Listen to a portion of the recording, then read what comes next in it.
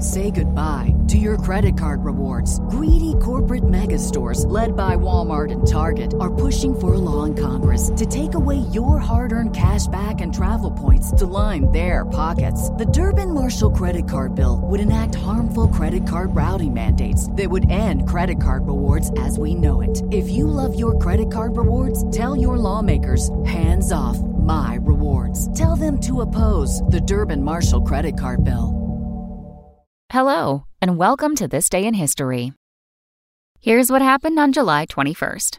Just one day after the 52nd anniversary of Neil Armstrong's moonwalk comes another space milestone. On this day in 2011, NASA's Space Shuttle program came to an end when the Space Shuttle Atlantis landed safely on Earth.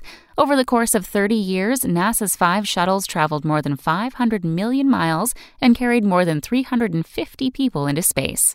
NASA finally shuttered the program in order to focus on deep space exploration that might one day send astronauts to asteroids or Mars. Surprising fact, all told, the estimated price tag for the entire shuttle program was about $210 billion. Also on this day in history, in 1861, the First Battle of Bull Run was fought during the Civil War, and in 1925, Tennessee schoolteacher John T. Scopes was found guilty at the so-called monkey trial for teaching evolution in school. That's all for today in history. Tune in tomorrow to learn a little bit more about the world around you. And of course, have a great day. Don't forget to check out History This Week, the podcast This Day in History fans love. Here's a sneak peek of this week's episode out now. July 19th, 64 AD. The Circus Maximus is the main arena in ancient Rome at this time, surrounded by bars and restaurants, the whole area teeming with life. And tonight, it will all be destroyed.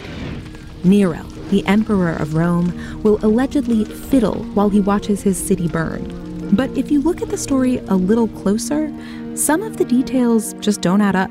So how did a story that was essentially fake news last for 2,000 years? I'm Sally Helm, and this is History This Week. Subscribe wherever you get your podcasts.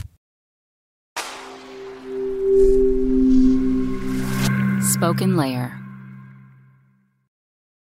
Say goodbye to your credit card rewards. Greedy corporate mega stores, led by Walmart and Target, are pushing for a law in Congress to take away your hard-earned cash back and travel points to line their pockets. The Durbin-Marshall credit card bill would enact harmful credit card routing mandates that would end credit card rewards as we know it. If you love your credit card rewards, tell your lawmakers, hands off my rewards. Tell them to oppose the Durbin-Marshall credit card bill.